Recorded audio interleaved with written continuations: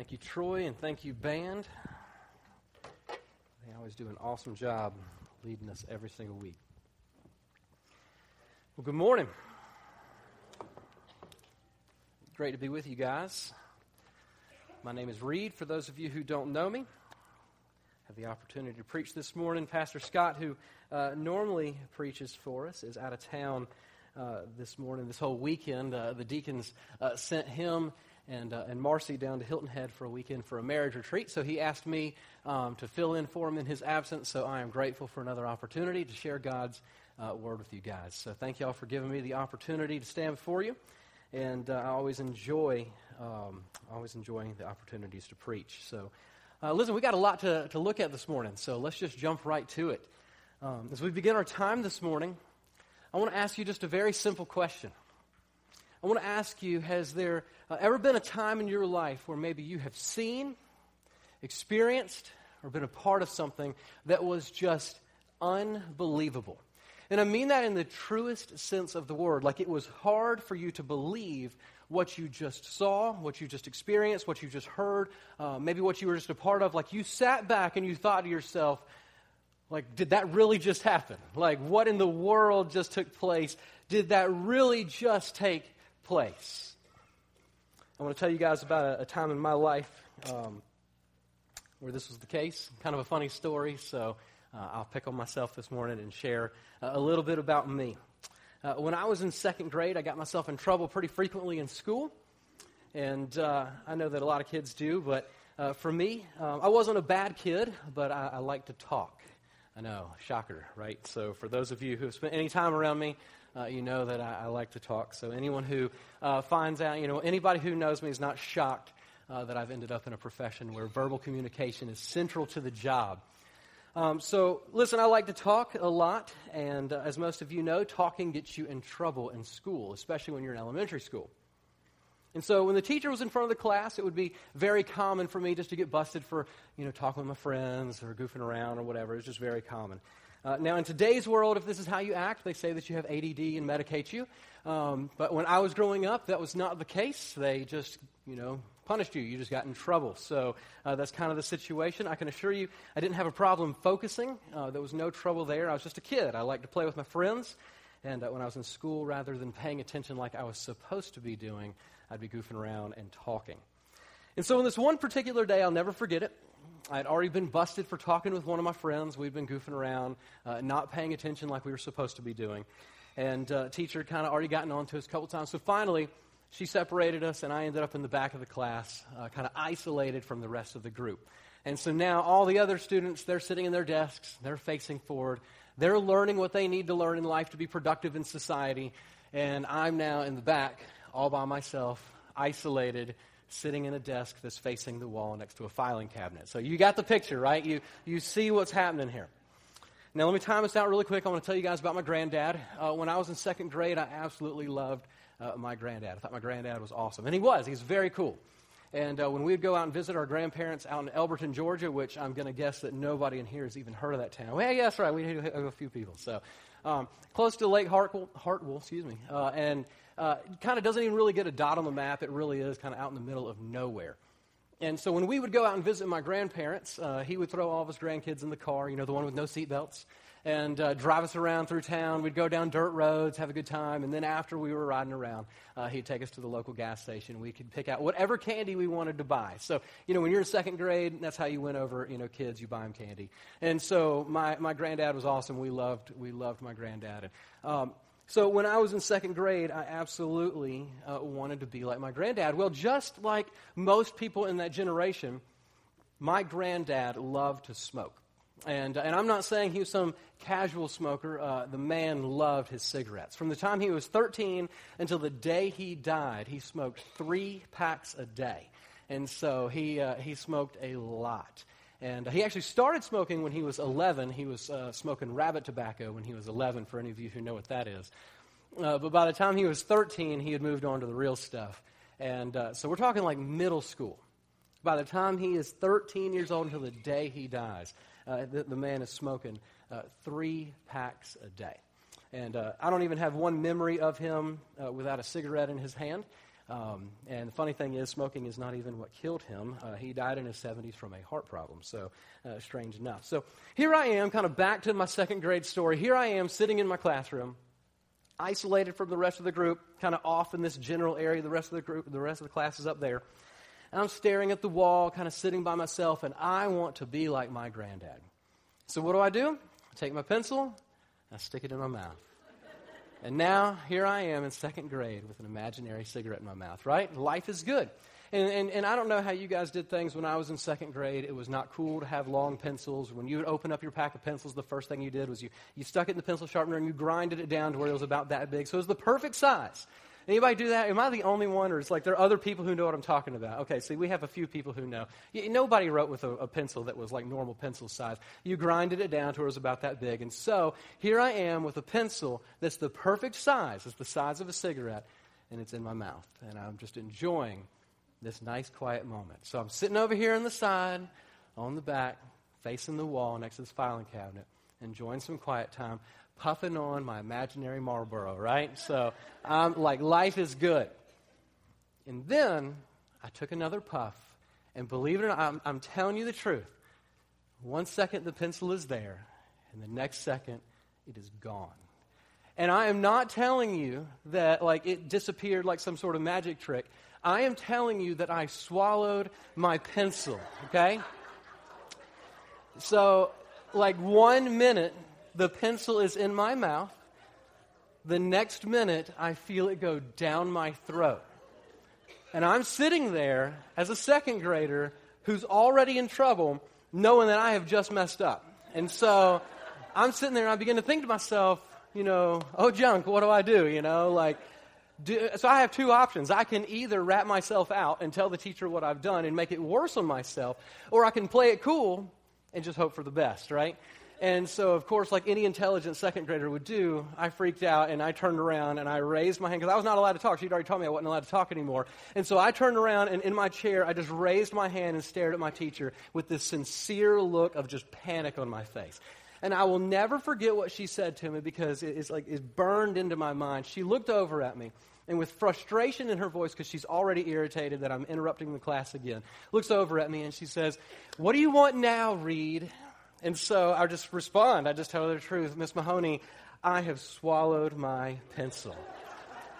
And like any good teacher, she freaks out and runs over and she grabs my arm and we go racing up to the front office. I mean, she leaves the whole class behind. Nobody's even watching the class at this point. Races me up to the front office. They come running in the front office with me. She tells the front office what's going on. Front office calls my mom, tells my mom what's going on. Of course, my mom panics. And so they tell my mom, "Listen, you got like 3 minutes to get here or we're calling 911 and having an ambulance come to get your son." So my mom comes, she gets there in record time. She comes running in, grabs me by the arm, doesn't even say a word to the office people. I'm talking, she just busts through the school doors, grabs my arm, throws me in the van, and we take off. And at this point, I'm beginning to realize kind of how serious of a situation this is because I have never seen my mom drive like this before. On the way to the hospital, we are running every single red light. And I'm like freaking out, okay, because my mom was kind of a fast driver anyway, but not like this. Like this was insane. And so we are flying down these roads on the way to the hospital. And she would slow down as we're approaching an intersection, make sure we didn't get T-boned. But I mean, we're talking like she's going from like 70 down to like 40, kind of looking, we were tearing through these red lights. And so we get to the emergency room, we come flying into the parking lot, we get out and we go running in.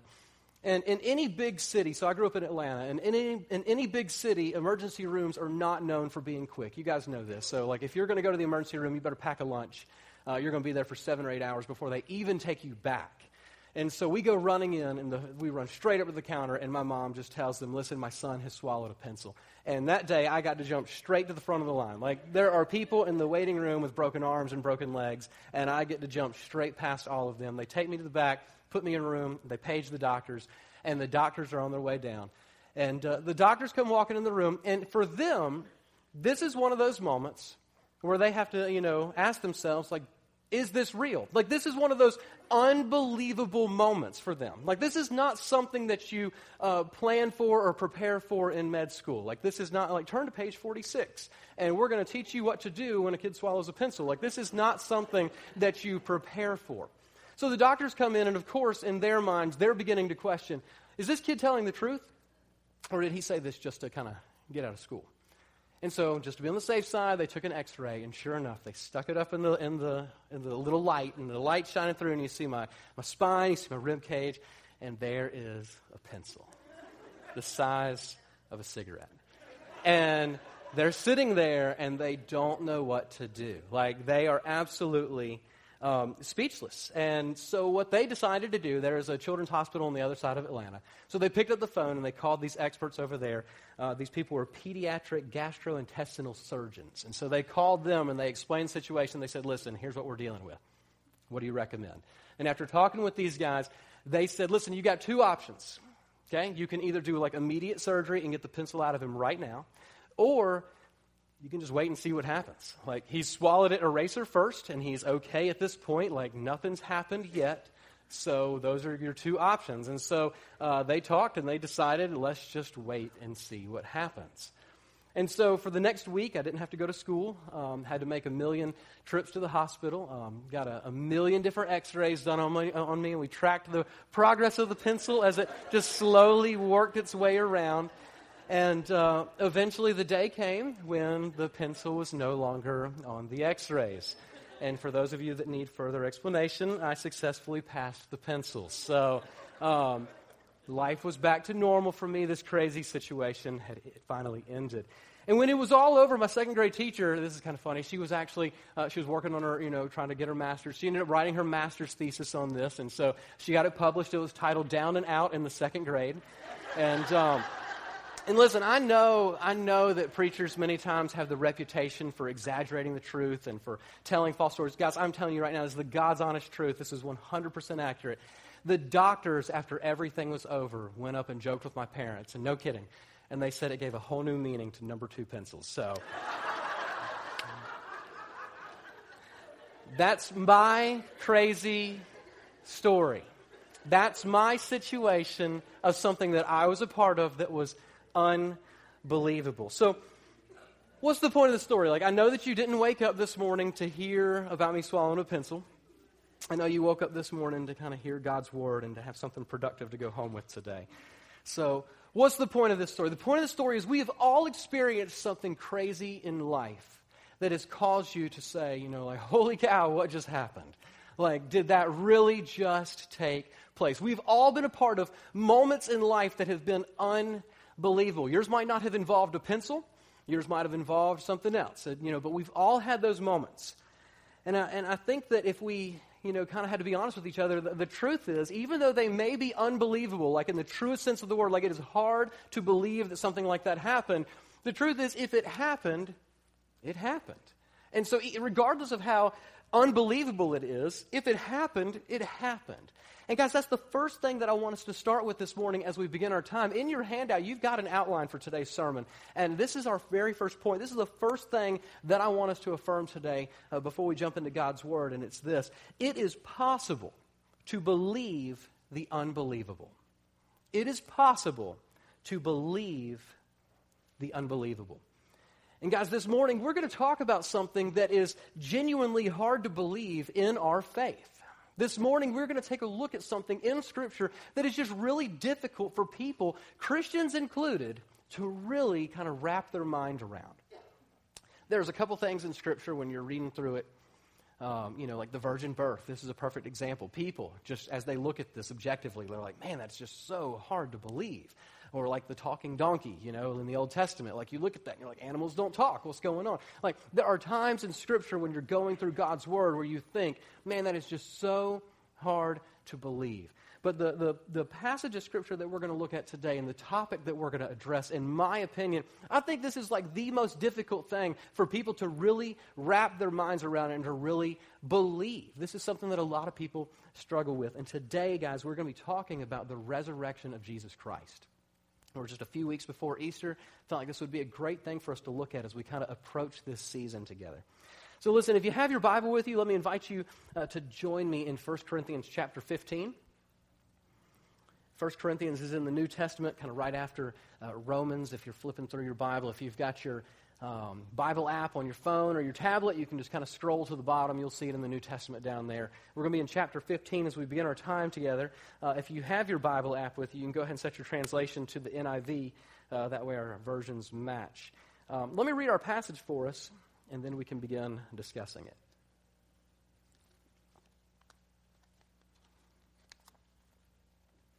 All right, this is 1 Corinthians chapter 15. We're going to start in verse 1, and we're going to go through verse 22.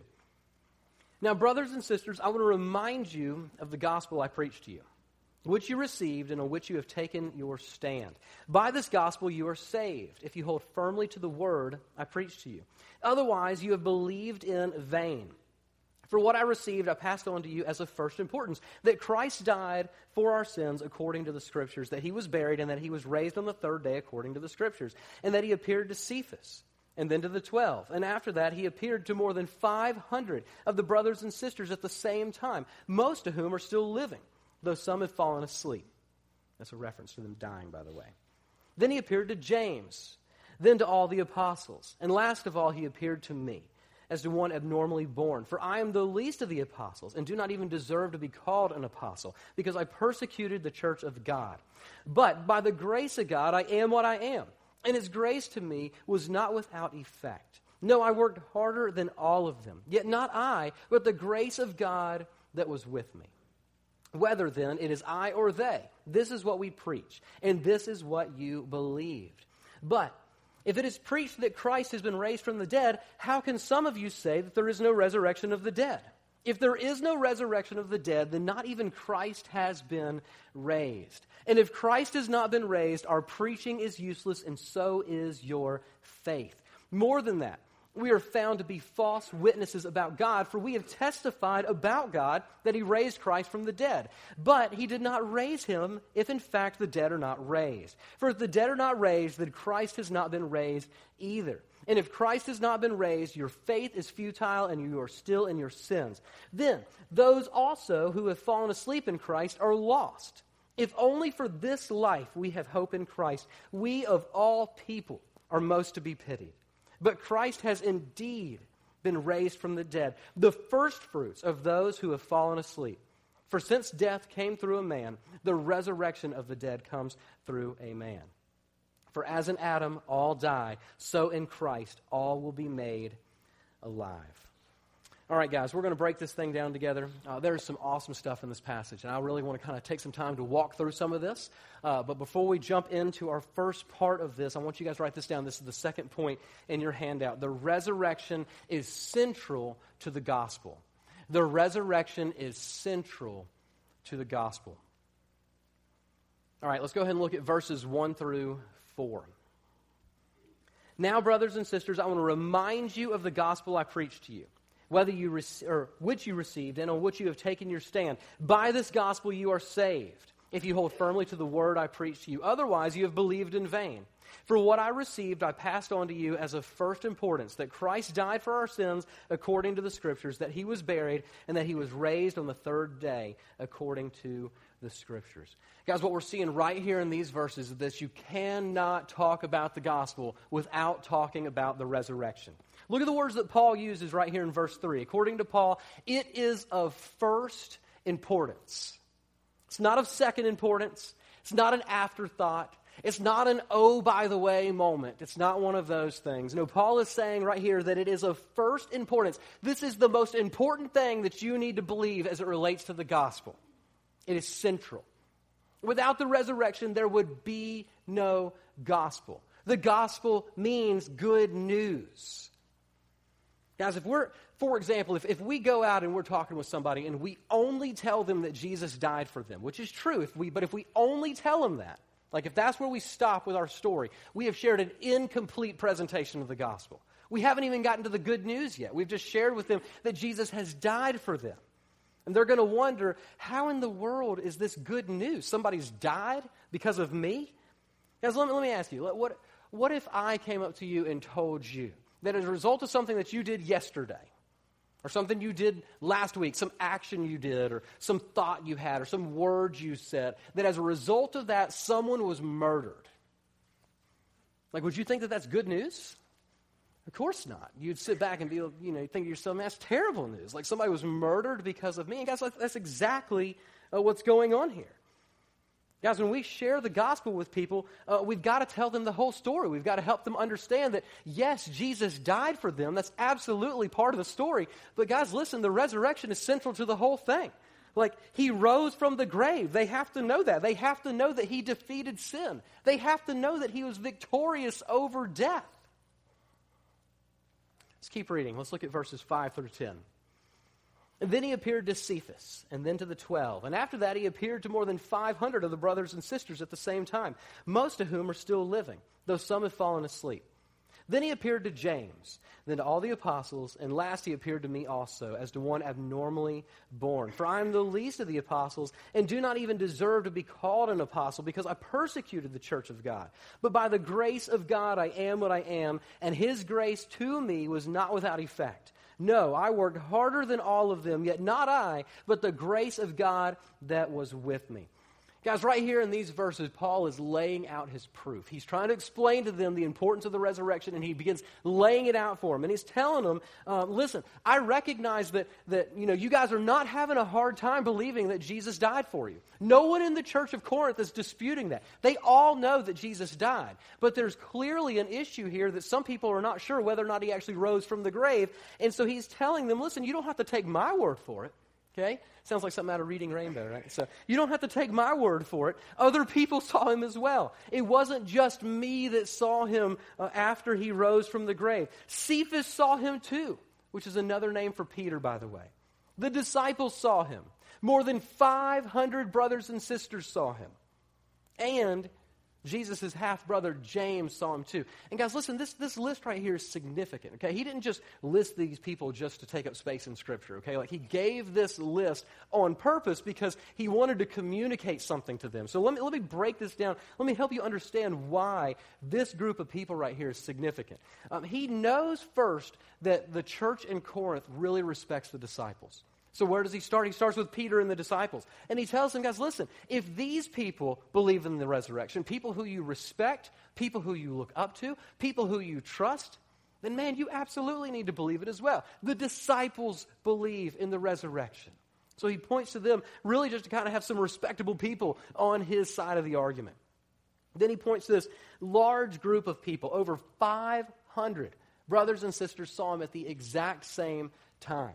And by pointing to such a large group of witnesses, what he's saying here, he's really just hoping that just the sheer number of the witnesses would be convincing, that it would persuade some of these people to get off the fence and actually believe in the resurrection. Like, there's no way that you're going to convince 500 people to all be in on a lie together. Like, there's just no way you're going to be able to do that. It's not like they're lying about a surprise birthday party, okay? Like, they're lying, if they're lying about something that's serious and causing them to be murdered. So, like, no one's going to lie about that. So he's telling them, listen, there are 500 people who have seen this. And most of them, by the way, are still alive, and you know they're not going to lie about it because they're dying for it. They're telling people that this is what they saw, and they're being killed for it. So there's no way that this large group of people is going to continue some sort of story like this if it's causing them to be murdered. Then, by mentioning James, who's the half-brother of Jesus, like, this is a slam dunk. You don't have to turn here, but in John chapter 7, we actually see that James was not even a believer at first. Like, we're talking the half-brother of Jesus didn't believe that Jesus was who he said he was in John chapter 7. That's what we see. And we actually don't even see James become a believer until after the resurrection. And so what Paul is saying right here is, listen, you don't believe me? You don't believe the 500 witnesses? Why don't you go ask James? Because you know he used to be an unbeliever. You know that there was a time in his life when he didn't even think that Jesus was who he said he was. But he believes now because he saw his brother alive again. And then finally, he appeals to himself. And he says, guys, listen, you know what I used to do. I used to persecute the church. I used to be a Christian killer. I used to go around, I found you guys, and I would put you to death. And God got a hold of me and changed me, and now I am on your team, and I am telling you the truth. Like, this is what happened. Jesus rose from the grave, and you need to believe it just because I'm telling you as well. All right, third point. If the resurrection did not happen, then our faith is useless, and we are still in our sins. If the resurrection did not happen, then our faith is useless, and we are still in our sins. All right, let's take a look at verse 11 through 19. Whether then it is I or they, this is what we preach, and this is what you believed. But if it is preached that Christ has been raised from the dead, how can some of you say that there is no resurrection of the dead? If there is no resurrection of the dead, then not even Christ has been raised. And if Christ has not been raised, our preaching is useless, and so is your faith. More than that, we are then found to be false witnesses about God. For we have testified about God that he raised Christ from the dead, but he did not raise him if in fact the dead are not raised. For if the dead are not raised, then Christ has not been raised either. And if Christ has not been raised, then your faith is futile or worthless, and you are still in your sins. Then those also who have fallen asleep in Christ are lost. If only for this life we have hope in Christ, we of all people are most to be pitied. Look at the question he asks them in verse 12. But if it is preached that Christ has been raised from the dead, how can some of you say that there is no resurrection? In other words, guys, if we're telling you that this is what happened, how are you saying that it didn't happen? How are you not going to believe this? And then he begins to unpack this argument, showing them the problem with questioning the resurrection. And has anybody ever played with dominoes before? You know how like you knock down that first domino and like a million of them fall down after it? There's some amazing YouTube videos of this where people have set up like 1 billion dominoes and they knock down one and like the whole house just begins to fall. And it's unreal. And so, guys, this is what he's saying right here. He's like, listen, this is serious. I want you guys to see what happens when you don't believe the resurrection. The first domino falls. And there is a chain reaction of what takes place as a result of you not believing in the resurrection. If the resurrection didn't happen, verse 13, then that means that Christ wasn't raised from the dead. Verse 14, our preaching is useless and so is your faith. Verse 15, that means that we are liars because we're telling people that it happened. Verse 16, because again, if the dead can't be raised, that includes Christ as well. And he continues, if the resurrection didn't happen, your faith is worthless. That's verse 17. Verse 18, the people who have already died are lost. And then he caps it off with verse 19. And this is a huge statement right here. He's basically saying, listen, if Christ has not been raised from the dead, then we don't have hope for eternity. We only have hope for this life. And if that's the case, if we only have hope for this life, then of all people, we should be pitied the most. Guys, simply put, if Christ has not been raised from the dead, then everything that we do as believers is a joke. It's complete waste. The songs we sing, the sermons we preach, the Bible studies we go to, the buildings we build, the mission trips we go on, the money we give to various ministries, the sins we avoid, our evangelism efforts, the time we spend serving the church, the prayers we pray, even our faith. It's all complete garbage if Christ did not rise from the dead. And why is that? Because if the resurrection didn't happen, then we've wasted our entire lives believing a lie.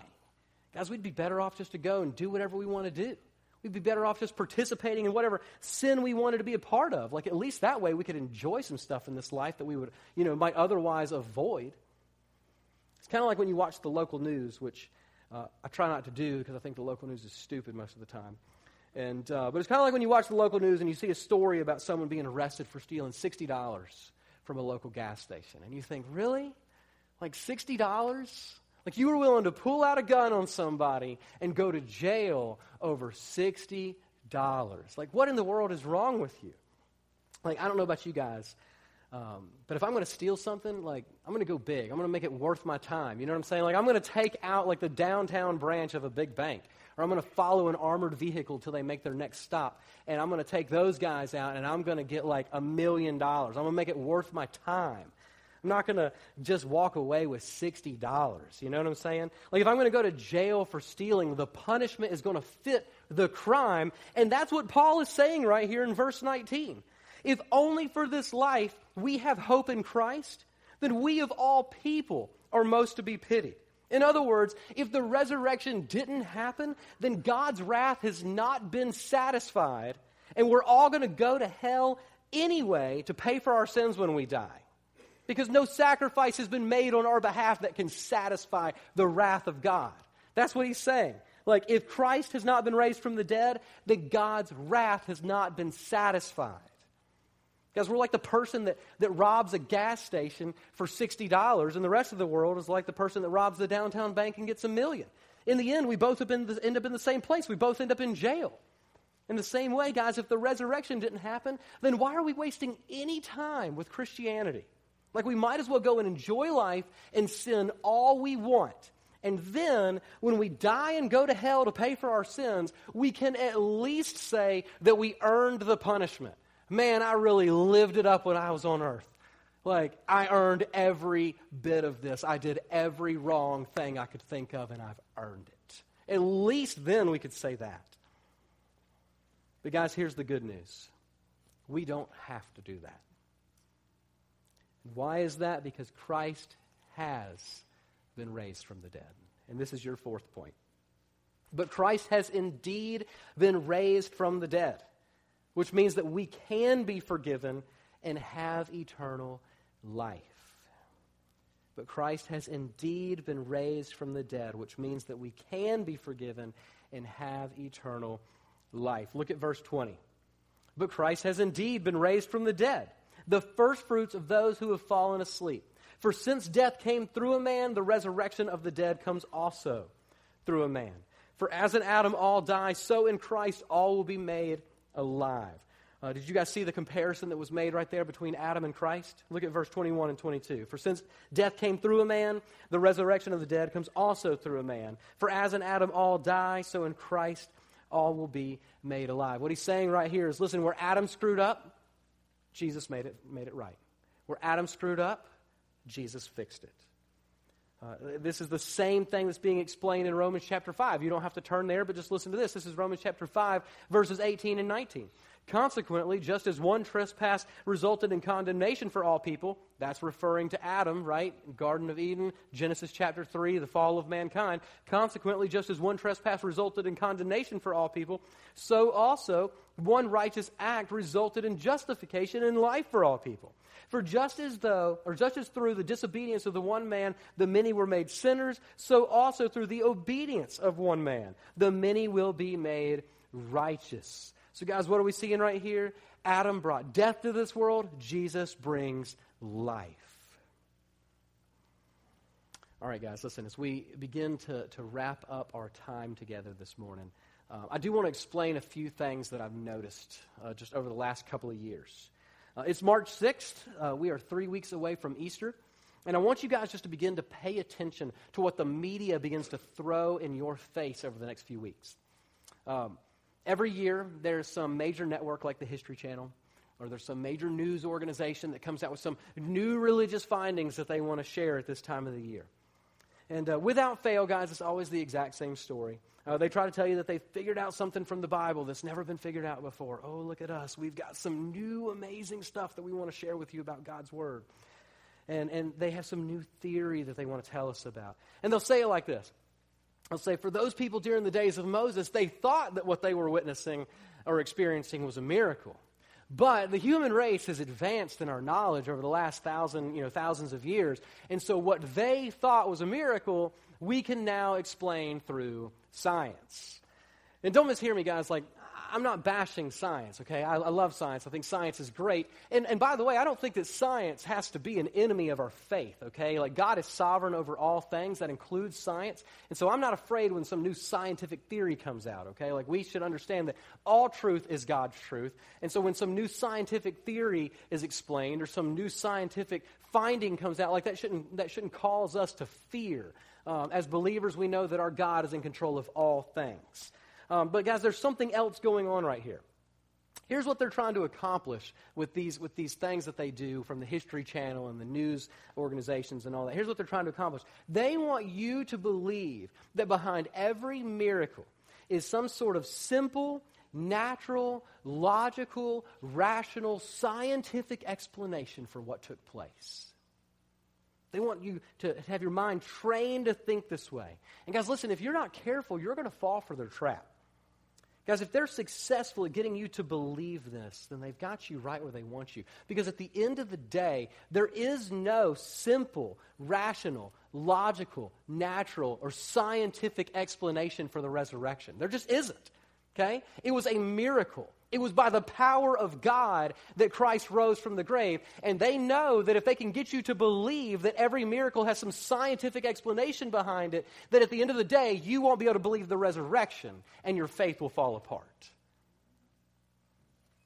Guys, I'm going to tell you right now, I don't really care what new theory comes out from the History Channel this year. Like, all I really care about is what God's Word has to say. And God's Word says that the tomb is empty. Guys, this is why we meet on Sundays. And you guys know this. If you flip back to Exodus 20 and you read through the Ten Commandments, you see that we're supposed to keep the Sabbath holy. You guys know that the Sabbath is Saturday, right? So why didn't we meet yesterday? What happened? Did we mess up? Did we get our calendar wrong? Like, why do we meet on Sundays every single week? It's because that's the day that Jesus rose from the grave. And the early church, when that happened, they moved the day from Saturday to Sunday so that every time they gathered for worship on a Sunday, it would be a weekly reminder that Jesus Christ rose from the grave. It was a reminder of the truth of the resurrection. And guys, listen, that should get you excited. Listen, if you're in this room right now and you don't believe this stuff, first let me just tell you guys, we are super glad you're here, okay? This is exactly where you need to be. And statistically speaking, in a room this size, we do have people in this room who don't believe this stuff. If you haven't heard anything I've said this morning, please hear this, all right? Every single one of us in this room is a sinner. Me, you, every single person. Pastor Scott, like every single person in this room has sinned. And guys, without help from God, we would owe the penalty for our sin. And God's Word explains that the penalty for sin is death. And not just physical death, but spiritual death as well. Like, we all know that physical death is coming, but guys, it talks about spiritual death. And because God loves us, He provided a way for us to be forgiven and to be saved. He sent His one and only Son to be our sacrifice. And Jesus lived a perfect life in complete obedience to His Heavenly Father. He did nothing wrong, and He died on the cross in our place. It was a death that we deserved to die. And since He lived a perfect life, He didn't have to die that death. Like, the death was not, like, deserved. He didn't deserve that. He deserved nothing. But as a result of living a perfect life, His death ended up being the perfect sacrifice. And it completely satisfied the wrath of God. And how do we know that? Because He rose from the grave. Listen to me right here, okay? Listen like very carefully right here. If He would have stayed dead, it would mean that He's still paying the price. It would mean that He's still satisfying the wrath of God, because the penalty for sin was death. So if He would have stayed dead, it would mean that He's still paying the price. But since He rose from the grave, that is the proof that we can point to and say that God's wrath has been satisfied. The payment has been made in full. And how do we know? Because He rose from the grave. So how does somebody receive forgiveness? How does somebody receive salvation? Listen to the words of Romans 10. This is verses 9 and 10. If you confess with your mouth Jesus is Lord and believe in your heart that God raised Him from the dead, you will be saved. For it is with your heart that you believe and are justified, and it is with your mouth that you confess and are saved. And just a few verses later in verse 13, anyone who calls on the name of the Lord will be saved. So guys, listen, my encouragement to you today is this. If you're in this room and you've never done that, if you've never confessed Jesus as your Lord and Savior, man, don't leave this place today without talking to somebody about that. We're not going to twist your arm. We're not going to force you to make a decision that you don't want to make. Man, we'd love the opportunity to at least start the conversations with you, to begin asking questions back and forth, begin just talking about the importance of this passage and this truth and what Jesus Christ has done for you. And guys, listen, if you're in this room and you're a believer, I just hope that today that the message of the resurrection, just understanding the truth that your Savior rose from the grave, is just a huge encouragement to you as you leave today. Like, the God you serve has power over life and death. Your Savior rose from the grave and satisfied a payment that you would never be able to satisfy. And if you're already a believer, and if that doesn't get you excited, then I don't know anything that will. That alone should cause you to worship today.